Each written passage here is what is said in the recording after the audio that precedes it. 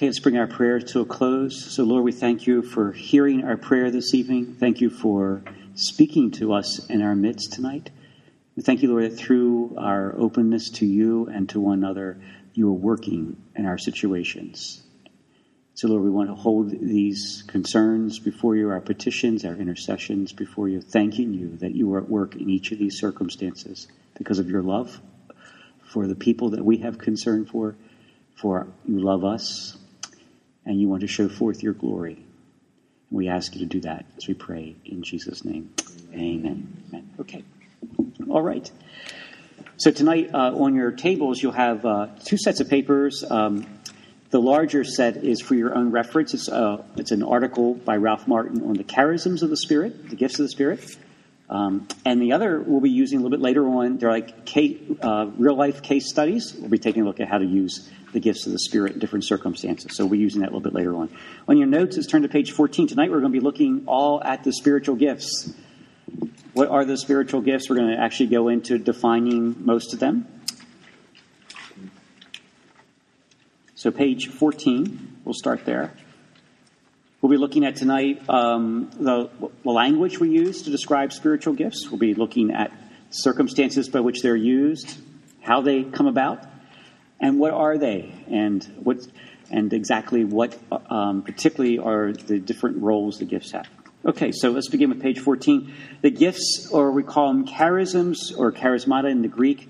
You'll also hear another word that we'll use tonight too, called gracelets. It's another word for been coined. It's kind of a word that was coined by a theologian actually many years ago to describe gifts. But the gifts of the Spirit are trans-rational manifestations of God. We'll talk about that word in just a moment. So they're given by God for the purpose of ministry taking place for the good of the body of Christ. So the gifts of the Spirit are for the purpose of ministry and to build up the body of Christ. Their source is the Holy Spirit. He's the distributor of the gifts. The recipients are the church or the body of Christ. The essence of the gifts are their manifestations of grace. And grace is the Lord's favor, his blessing, his action among us. And the purpose is to edify, to glorify God, to equip the ministry, equip the Christian for ministry. So in other words, we want to build up others through the gifts, glorify God with them, and we want to equip others to be able to serve. And the motive is love. Okay. So we'll talk about love a little bit later on, but love is not a gift or a charism of the Spirit. It's the way by which all the gifts are exercised. It's the motivation by which they're done. It's kind of like the water in which all the gifts kind of float in, you might say. Okay. So let's take a look at an example. Since the beginning of creation, the Holy Spirit desired to find those through whom he could manifest his love and presence. So in other words, at the beginning of creation, he hovered over the waters and he made order out of chaos in Genesis chapter 1. And the book of Numbers, to give you a little bit of background on this, Moses was with the 70 elders of Israel, and the Holy Spirit came upon the 70 elders to prophesy, but there were 2 elders that were late for the meeting. So they were late coming to the meeting. So instead of getting fined by Moses, the Holy Spirit fell upon them. And they were outside, and Joshua kind of said, Lord, what's up with that? They weren't even part of us, you know. They made it to the meeting late, and yet they got the Holy Spirit like we did. And this is what Moses said. Elad and Medad were prophesying in the camp of Israel. When Moses found this out, he said, would all the Lord's people were prophets, that the Lord put his Spirit upon them.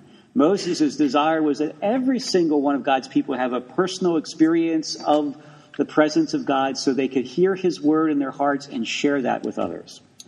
Joel, in chapter 2, prophesied there was a day coming when the prayer of Moses would be answered. And then in the book of Acts, at Pentecost, Peter says, the day that Joel prophesied has come, and we live in that day, you and I do. And God is ministering upon those who desire the gifts. So when we talk about the gifts of the Spirit, the fact in the Old Testament, they were for just certain people. But now for the New Testament, they're for any Christian who's baptized and has the Holy Spirit living in them. Okay, we'll carry that through a little bit more just a little bit later on. And we'll also look at some of the church's teaching on that. Let's take a look at page 15, the language of gifts. This is the language that we're using here at St. Patrick's. And this will be a way that we'll, going forward, we'll be able just to describe how the gifts operate. So first of all, there's what we call the role of the Christian. This is the doing of acts which you see in Scripture by means of your natural ability to the degree that you're able to. We call that rational, meaning natural ability, natural things that we do. So for example, things like the spiritual and corporal works of mercy, feeding the poor, instructing people in the Word of God, visiting the sick, burying the dead, comforting the grieving, interceding for people. All the spiritual corporal works of mercy, sharing our faith with others. These are all we call roles that every Christian is to be doing. Every Christian is supposed to be visiting the sick and praying with them. Or if we have a healing service, the sick come to us and we pray with them. Every Christian is supposed to do that. It's not for certain people. It's not just for healers or worker of miracles. As we'll see later on tonight, we don't usually use those terms here. But anyone who has the Holy Spirit living in is supposed to walk in these spiritual and corporal works of mercy. And we call that role, and we call that rational, meaning that it's things that are natural to every Christian to do. Then there's what we call gifts or anointings. Anointing means the presence of the Lord kind of shows up in a way that's really perceptible. It's okay. And gifts are gifts of the Spirit. These are occasional manifestations of a gift or gifts as willed by the Lord. We call that trans-rational. So in other words, as you're doing the role of feeding the poor, rational, okay, natural thing that Christian does, the Lord may, on occasion, give a particular spiritual gift to help you minister to the poor. We call that trans, cutting across the rational, cutting across the natural, taking the natural to another level. Notice, though, the gifts won't show up unless you're doing the role, okay? So you got to be doing the role, okay? So the baseball player can't hit the home run unless he goes up to bat and swings, okay, the bat. He's doing his role as a baseball player, swinging the bat. And then it just may happen on occasion, he's going to knock the ball out of the park. Okay, third is when there's an increase of the occasions of certain gifts, we call that ministries. So in other words, we'll take an example of that in just a minute. So in other words, when a certain gift keeps appearing in your life with good effect, when you're doing the role, we call that, then we say that gift is starting to emerge into a ministry. So for example, someone visits the sick at the hospital. That's their role as a Christian. It's not that they, particularly have any particular real great gifts with that. They're just doing their role as a Christian, visiting the sick and praying with them, pray as they go. And when they pray with that person, they pray for them to get well, to recover, to strengthen. And they find out that, their batting percentage is really good. People are getting well. So we say that, they go this coming Friday and visit the sick, and they pray with the sick, and they're just doing their role. And they keep going back every Friday and praying with the sick, and it's over a period of time, the Lord starts healing people through them. They start getting better quicker, and that continues on for like the next 6-8 months as they do their role of visiting the sick and praying with them. And we say that those gifts are starting to emerge into a ministry of healing. Okay? And then office. The word office means an appointment made by the Lord, confirmed by the church's leadership, that a person has a further function in the church for a wider scope throughout a diocese or nation. Take my person visiting the hospital, okay? Now they're no longer just visiting the hospital, praying with the sick and seeing the sick recover a lot there. I mean, they're not perfect batting percentage, but they have a good batting percentage there. Okay, and then we say, okay, her name is Carol. We say, Carol, we put you on a prayer team and start ministering and praying with people, there. And they start to get really well, I mean, she does really see a lot of people through her get well. And so then we say Carol's gifts is starting to receive the gifts of healing, which emerge into a ministry. And let's say it's recognized throughout the entire diocese of Baltimore by the Archbishop. Then we say it's an office, because it has a wider scope than just St. Patrick's or locally. It has to go throughout the whole diocese, recognized by the leadership, though. Okay, let's take a look at an illustration from Scripture. The prophet Joel. Joel began his role was very simple. He lived a period of a divided kingdom in the Old Testament. Most likely lived in Jerusalem. He saw the devastation on Israel's agricultural life by a large army of grasshoppers invaded the land. That's the natural. That's the rational. So he was just looking at nature as it's taking course, and he sees all these grasshoppers come through and destroy the agriculture. And he's watching this, right? And he's observing this. And what happens is the Lord begins to take what's the natural and impress upon him the gift of prophecy, which means it's the Lord's heart for his people, what he sees going on beyond the natural, but with the condition of his people. Let's take a look at that. The prophecy of Joel was an anointing from the Lord that came upon Joel. He spoke this word to Judah. He saw that through the anointing, the calamity, the way God wanted him to see it. In other words, he saw the calamity, not just naturally anymore. Now he saw the spiritual calamity of his people. And the invasions of the grasshoppers was a judgment of God upon the people because of their sinfulness and their refusal to repent.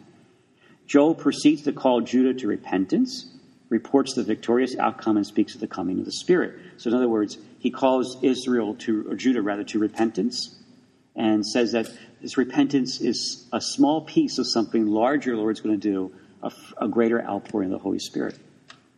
So Joel has this gift of prophecy, sharing the heart of God for his people, but began with the natural.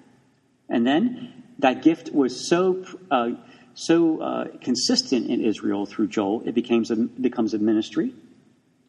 And then eventually he's recognized through the office of a prophet of Israel. And how we know that? Because Peter called him a prophet. So we know that he had a larger scope. In other words, it went out of Jerusalem to the whole of Israel. So it had a larger locality than just Jerusalem. So Joel's message to Israel about repentance and the judgment and the further outpouring of the Holy Spirit was something that eventually went beyond Jerusalem, went beyond Judah, went into the entire nation of Israel. And so we recognize him as an office. Okay, so what happened here? The rational and transrational. There's an awareness that both the Lord and the person are involved in giving and receiving gifts. The rational means the sense the person must be aware of what is surrounding him or her.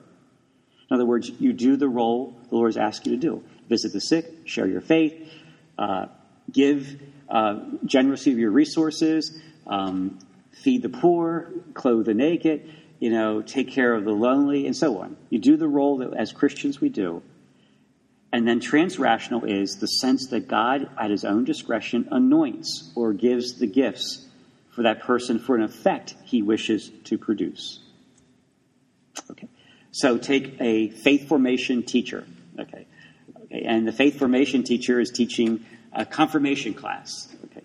And this person is well prepared and they faithfully are doing their role as a Christian by sharing their faith through faith formation teaching. They're not like you would say a particular, skilled teacher. They're just doing their role, sharing their faith as a Christian. So that's their role. But as they do their role on certain Sundays, not every Sunday, the Lord impresses upon their heart an understanding of the Holy Spirit that really inspires the class to be more open to the Holy Spirit. We call that an utterance of word of knowledge. Meaning that it's knowledge that just moves people's hearts to become further open. It doesn't happen every Sunday, but they teach confirmation class. But it happens on certain Sundays. Okay, the person prays for those gifts, and a couple of Sundays they show up. But let's say this person does that, and those gifts start showing up more frequently in that class. So by the end of the year, you say, boy, that confirmation class was really moved to really open themselves up to the Lord in a way that we've never seen before here. You would say that person now has a teaching gift. It's no longer just simply moving the hearts of people to become open to the Lord. They're moving more into a teaching gift. In other words, the Lord is using the gift of teaching to open those hearts of those children up more and more to the Holy Spirit. And so that gift moves from occasional use to increased use to now it looks like a ministry is being formed there. Okay, but if you don't start with the role, you'll never get to the ministry. As we do the role and are faithfully doing that, the Lord gives his gifts. In other words, the Lord isn't going to give his gifts as we sit at home, okay, on the couch. That's not where he gives the gifts. All right. Page 16. The anointings and the gifts. The gifts are not our possessions. You hear people say, I have the gift of this. I have the gift of teaching. I have the gift of healing. I have the gift of working of miracles. I have the gift of whatever. We said, no, the gifts are not our possessions. They belong to the Holy Spirit. So they are not dispensed to us and become our property. So I don't have the gift of, prophecy in my back pocket. I can pull it out anytime I want. Or I don't have the gift of healing in my back pocket. I can pull it out. The gifts belong to the Holy Spirit, and they're given through me, in this case, to somebody in need. So if a person is sick, I don't say I have the gifts of healing. I say that the Lord is using me as I'm faithful in my role of praying for the sick, visiting the sick, and so on. He at certain times manifests or gives the gifts of healing for the sake of that person who's ill. I'm not ill. I don't need the gifts of healing. That person who's ill needs the gifts of healing. But he may use me in an increasing way as I'm faithful in my role. So that it's possible that as the gift is used increasingly and there's good effect with that, then that person may be saying they're moving into a ministry, or ministry is beginning to emerge in that. Okay, the source then of the gifts are the Holy Spirit. He's the source. The service then is Jesus is the one ultimately served by the use of the gift, and he directs the service. The effect. This is the result. When we say effect, we mean the result of the gift. In other words, what's the result on the person or people involved? Go back to my teaching example in the faith formation with the confirmation person. We asked the question, what's the effect on that confirmation class? Their hearts become more and more open to the Holy Spirit and desire more of the Holy Spirit in their life. So in other words, there's a teaching gift being given there, and then that may emerge further into a ministry. But how do we know? We look for the effects in the people's lives. Somebody said to me, I think I have the gifts of healing. I said, well, do you pray with people? And they said, well, occasionally. I said, what's the results? Well, sometimes they get well and sometimes they don't, So, we wouldn't say they had the gifts of healing. We may say there would be occasions where the gift may appear. But if people aren't getting well consistently, the gifts of healing probably aren't present. It's only when we see gifts of healing present on an ongoing basis through that person's prayer for others that we say that they may have the gifts of healing that emerge into a ministry. And manifestation means something that God is giving and keeps on giving for all to witness. A manifestation simply means that God is revealing himself at that moment. So go back to my confirmation class. He was revealing himself to his confirmation kids by opening their hearts more up to the knowledge of the Holy Spirit, so they will desire more of the Holy Spirit in their life. That was a manifestation which impressed their hearts, impressed their minds in a way that made them more open. Okay, so just to summarize that part of it. Gifts, then, come as we do our role as a Christian. And then as we do our role as a Christian, the Lord will give the gifts because they're tools to help us minister to others. But the gifts don't belong to me. So, for example, take your the person who delivers your mail. Okay, male or female. The mail doesn't belong to them. It belongs to you. But they are delivery of the mail. So they've got to do their job, right? They got to fulfill their role and do their job and bring you the mail. But the mail's not theirs. It belongs to you. So you and I need to do our role of sharing our faith, praying with the sick, taking care of the poor, ministering to people who are broken of heart, and so on. And as we do that role, the Lord will give tools, we call gifts of the Spirit, to help us in ministering to the situations that we face.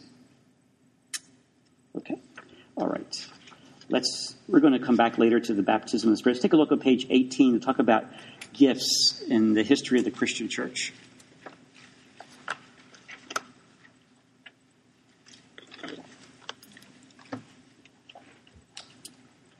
All right. Have gifts ceased to operate today? In the larger church today, and in the history of the Christian church, there's been the theory and practice that the gifts such as healings and miracles do not occur today.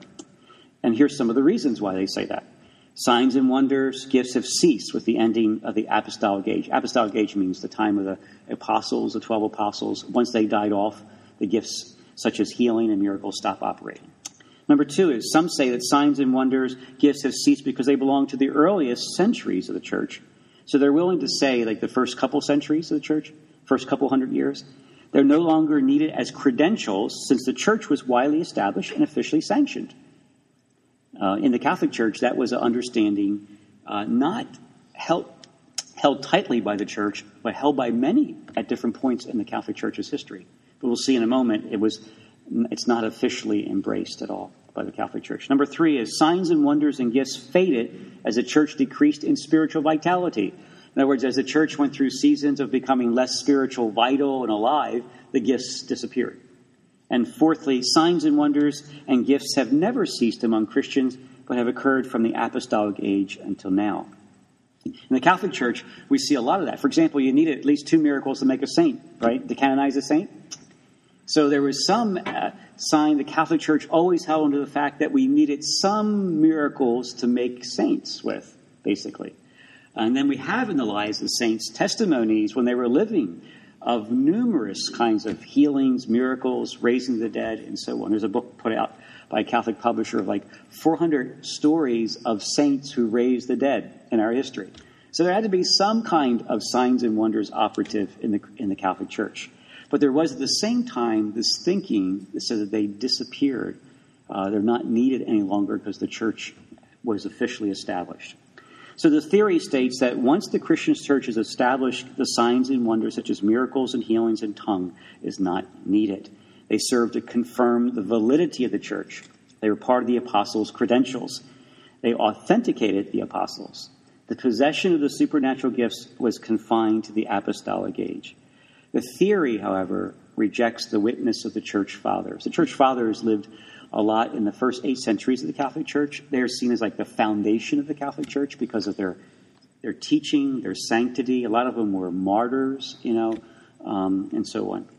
Fathers George Montague and Killian MacDonald. Father Montague was a Marianist priest and scripture scholar, and Killian MacDonald was a Benedictine priest and a historical study of the church.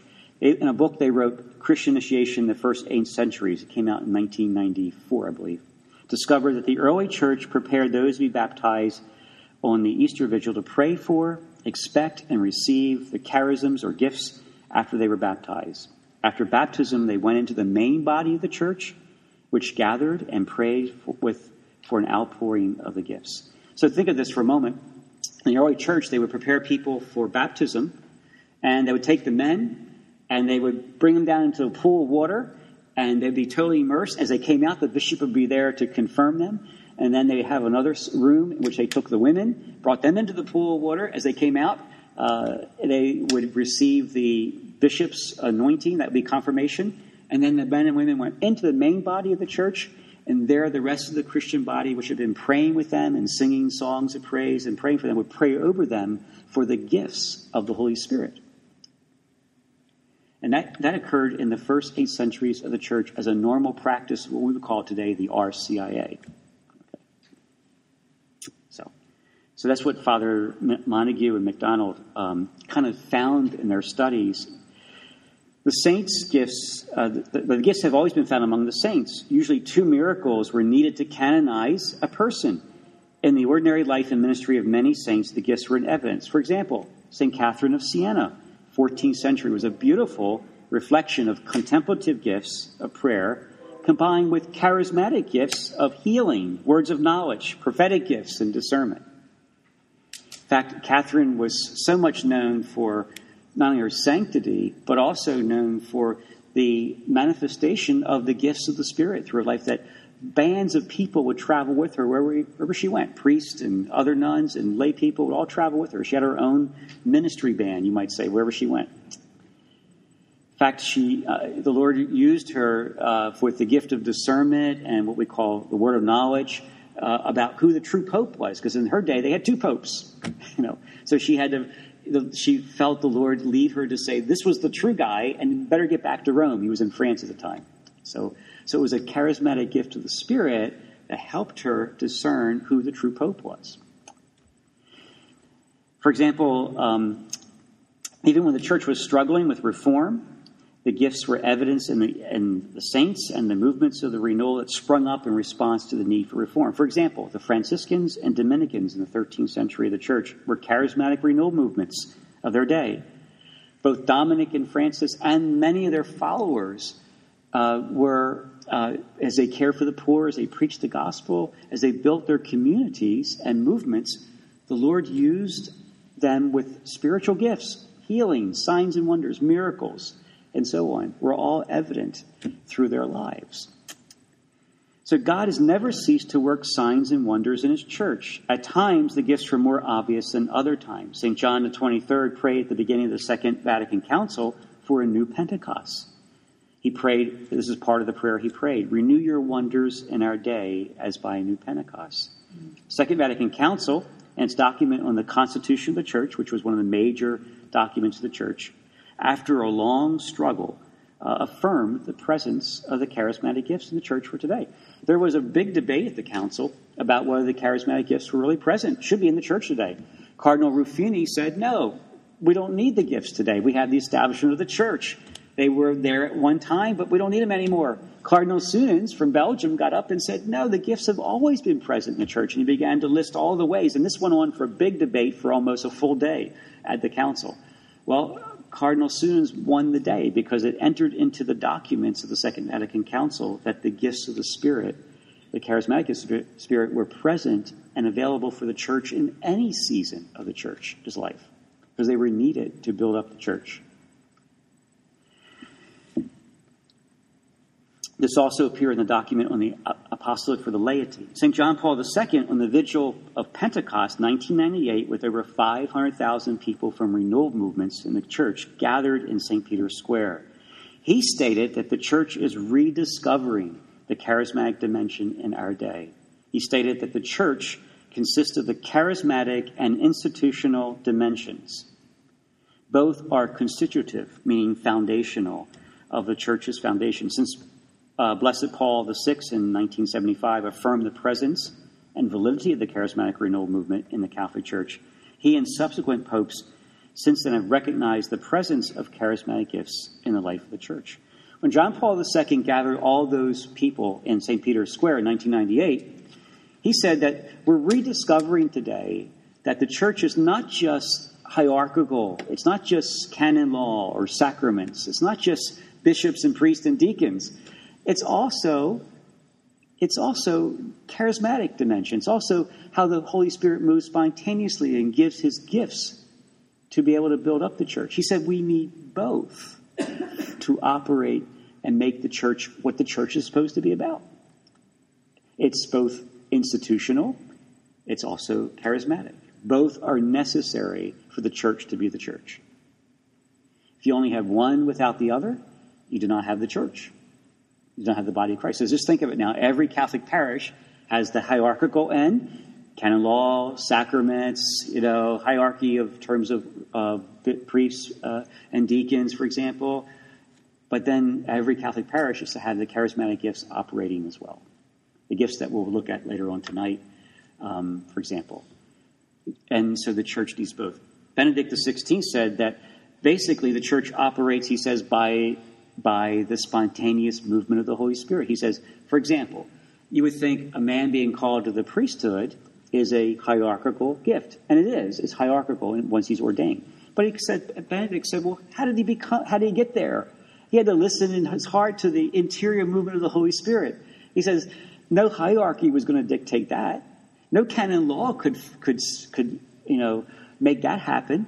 It had to be a response to the Holy Spirit in his heart. He says that was a charismatic movement of the Holy Spirit in that person's heart. And that man responded to the Lord by entering into a process of having it discerned that he'd become a priest. So Benedict is saying the church moves by the movement of the Holy Spirit, by the spontaneous movement of the Holy Spirit. Okay, page 19. The church and spiritual gifts. St. John Paul II stated that one of the most significant rediscoveries in the Catholic Church was the charismatic dimension of the Church's life. This is what he said: the Church's self-awareness is based on the certainty that Jesus Christ is alive, is working in the present, and changes life. With the Second Vatican Council, the Comforter recently gave the Church a renewed Pentecost, instilling a new and unforeseen dynamism. I love this statement that he says: whenever the Holy Spirit intervenes, he leaves people astonished. He brings about events of amazing newness. He radically changes persons and history. So the question is to ask, are Catholic parishes being astonished by the Holy Spirit? The Pope is saying, the saint is saying that, hey, we should be astonished. That's what the Holy Spirit wants to do. He wants to astonish us. He wants to bring about an amazing newness in our midst. Catholic parishes ought to be abuzz about what the Lord is doing. Okay. The church then, church's makeup consists of two key foundations, the institutional and charismatic. The charismatic dimension, spiritual gifts, necessary to the foundation of the church. This is what Lumen Gentium says. Lumen Gentium was a main document in the Catholic Church and Second Vatican Council. It's the constitutional in the church. The church has rediscovered the charismatic dimension as one of her constitutive elements. It's not only through the sacraments and the ministrations of the church that the Holy Spirit makes holy the people, leads them, and enriches them with his virtues, allotting his gifts according as he wills. He also distributes special graces among the faithful of every rank. He makes them fit and ready to undertake the various tasks and offices for the renewal and building up of the church. So in other words, the church has its sacraments, has its ministries, has its hierarchy, has its law, of course, which is all necessary for the order of the church. But the council is saying, this is where Cardinal Suenens prevailed in that debate, he says the council is saying that the Holy Spirit gives gifts to people of every rank.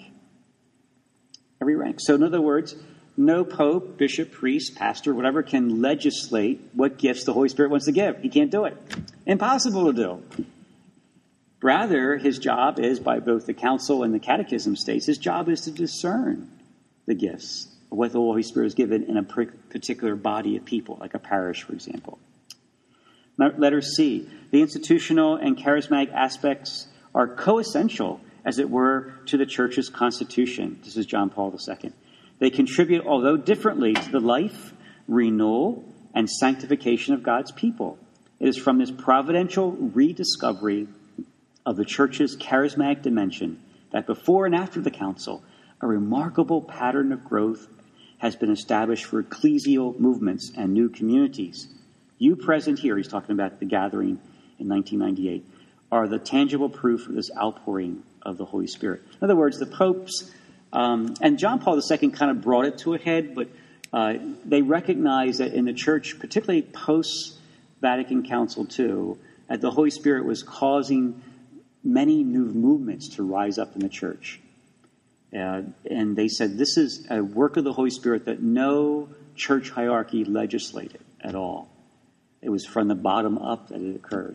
They also recognized, particularly John Paul II, recognized this and said that new communities has sprung up as well. Communities of people coming together, living the Christian life as brothers and sisters in Christ. This was all spontaneous, meaning that it was a work of the Holy Spirit. It wasn't like, some bishop said, okay, I think we need a community in this diocese, and boops, he writes a particular mandate, and up comes a community. Never happened, because it's a spontaneous work of the Holy Spirit in the hearts of people. And what John Paul II and other popes have done in recent time is they've recognized and discerned how the Holy Spirit is working in the church. Something they didn't plan or purpose, but something the Holy Spirit did on his own initiative. And they recognize it and discern it and say, hey, this is of God. They're not saying that it's perfect. In fact, they had a lot of counsel and wisdom to bring it into maturity. It's always in need of maturity because we're dealing with human beings, right? But they say it's still an authentic work of the Lord. Letter D. The charisms or spiritual gifts are a special gift or favor given by the Holy Spirit to Christians to empower them to engage in a supernatural kind of service or work to build up the life of the church, enable her to carry her mission in the world. Take my confirmation teacher example. Doing their role as a teacher, sharing their faith, right? The Lord gives a gift or special favor to help that person in their role of helping confirmation kids become more open to the Holy Spirit and desire him more. Grace, then, is first and foremost the gift of the Spirit who justifies and sanctifies us. This is from the Catechism of the Church, by the way. But the grace also includes gifts that the Spirit grants us to associate us with his work, to enable us to collaborate in the salvation of others and the growth of the body of Christ. There are sacramental graces, baptism, Eucharist, and so on, gifts proper to the different sacraments. There are furthermore special graces, also called charisms, for the Greek term used by St. Paul, and meaning favor, gratuitous gift, benefit, whatever their character, meaning that the gifts are extraordinary sometimes, such as the gift of miracles or tongues. Gifts are orientated towards sanctifying grace and intended for the common good of the church. They are at the service of charity, which builds up the church. In other words, what the Catechism is saying is that sometimes the gifts are extraordinary, sometimes they're ordinary. Doesn't matter, they say. However they are, they're used to build up the church and bring God's people into holiness, sanctifying grace. So in other words, some gifts are just like ordinary kind. They're like my example, for example, with the confirmation person. Or they're more extraordinary, like the person who keeps going to the hospital and keeps praying with people and they keep getting well. You say that's more extraordinary. He says both are needed, both are for the common good, and both are serve in the service of charity, and both help people grow in holiness as well. Okay, let's turn over. Witness of tradition.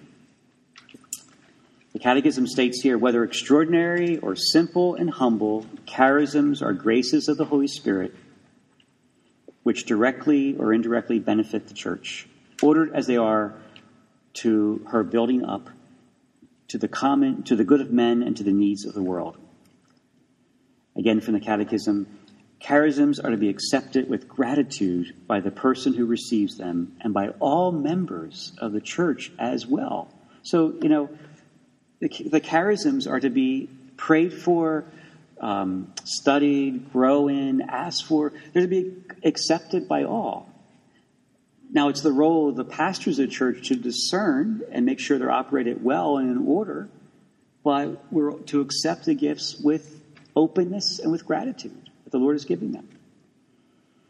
Catechism goes on to say they are wonderfully rich grace for the apostolic vitality, which means the ministry of the church, and holiness of the entire body of Christ, provided they really are genuine gifts of the Holy Spirit and are used in full conformity with authentic promptings of this same Spirit, that in keeping with charity, the true measure of all charisms. Remember I said charity was like the ocean by which the gifts kind of lived in. So charity is the way by which the gifts operate. So in other words, when that person going to the hospital and praying over the sick, they are to do that in an act of service to charity, an act of love. And that's how the gifts truly grow and operate and are effective. Just one example from Christian tradition here. Tertullian, a Christian leader in the first couple centuries, in his document called On Baptism, said this, written in the early 3rd century, addresses the newly baptized who are about to enter the area where all will celebrate the Eucharist. He says this, therefore, you blessed ones for whom the grace of God is waiting, when you come up from the most sacred bath of the new birth, when you spread out your hands for the first time in your mother's house, that's the church, with your brethren, ask your Father, ask your Lord for the spiritual gift of his inheritance, the distribution of charisms, which form an additional underlying feature of baptism. Ask, he says, and you shall receive. In fact, you have sought, and it has been added to you. So Tertullian is saying, and this is what's so consistent with the early church fathers, is that the charisms are the inheritance of the baptized. In other words, they're your inheritance. If you're baptized, they belong to you. In other words, meaning that the Holy Spirit wants to distribute charisms to you. He's given you the gift of the Holy Spirit through baptism, so he's also given you his gifts as well. So they are our inheritance as sons and daughters of the Father. We have a Father who wants to pour out gifts upon his children because he loves us. Like any good parent, he wants to give gifts to his children. So here he's giving gifts so they can be used to help us grow in holiness, to help others grow in holiness, to minister to the needs of people. Okay. So let's look at the reflection questions. Were you aware that God continued giving spiritual gifts since the New Testament times? Kind of measure yourself. What kind of understanding have you had of gifts in the Catholic Church? And secondly, were you aware of the Catholic Church's official position on charismatic gifts? Let's take about 5 to 7 minutes in your small groups and just chat on that. Talk about that for just a minute.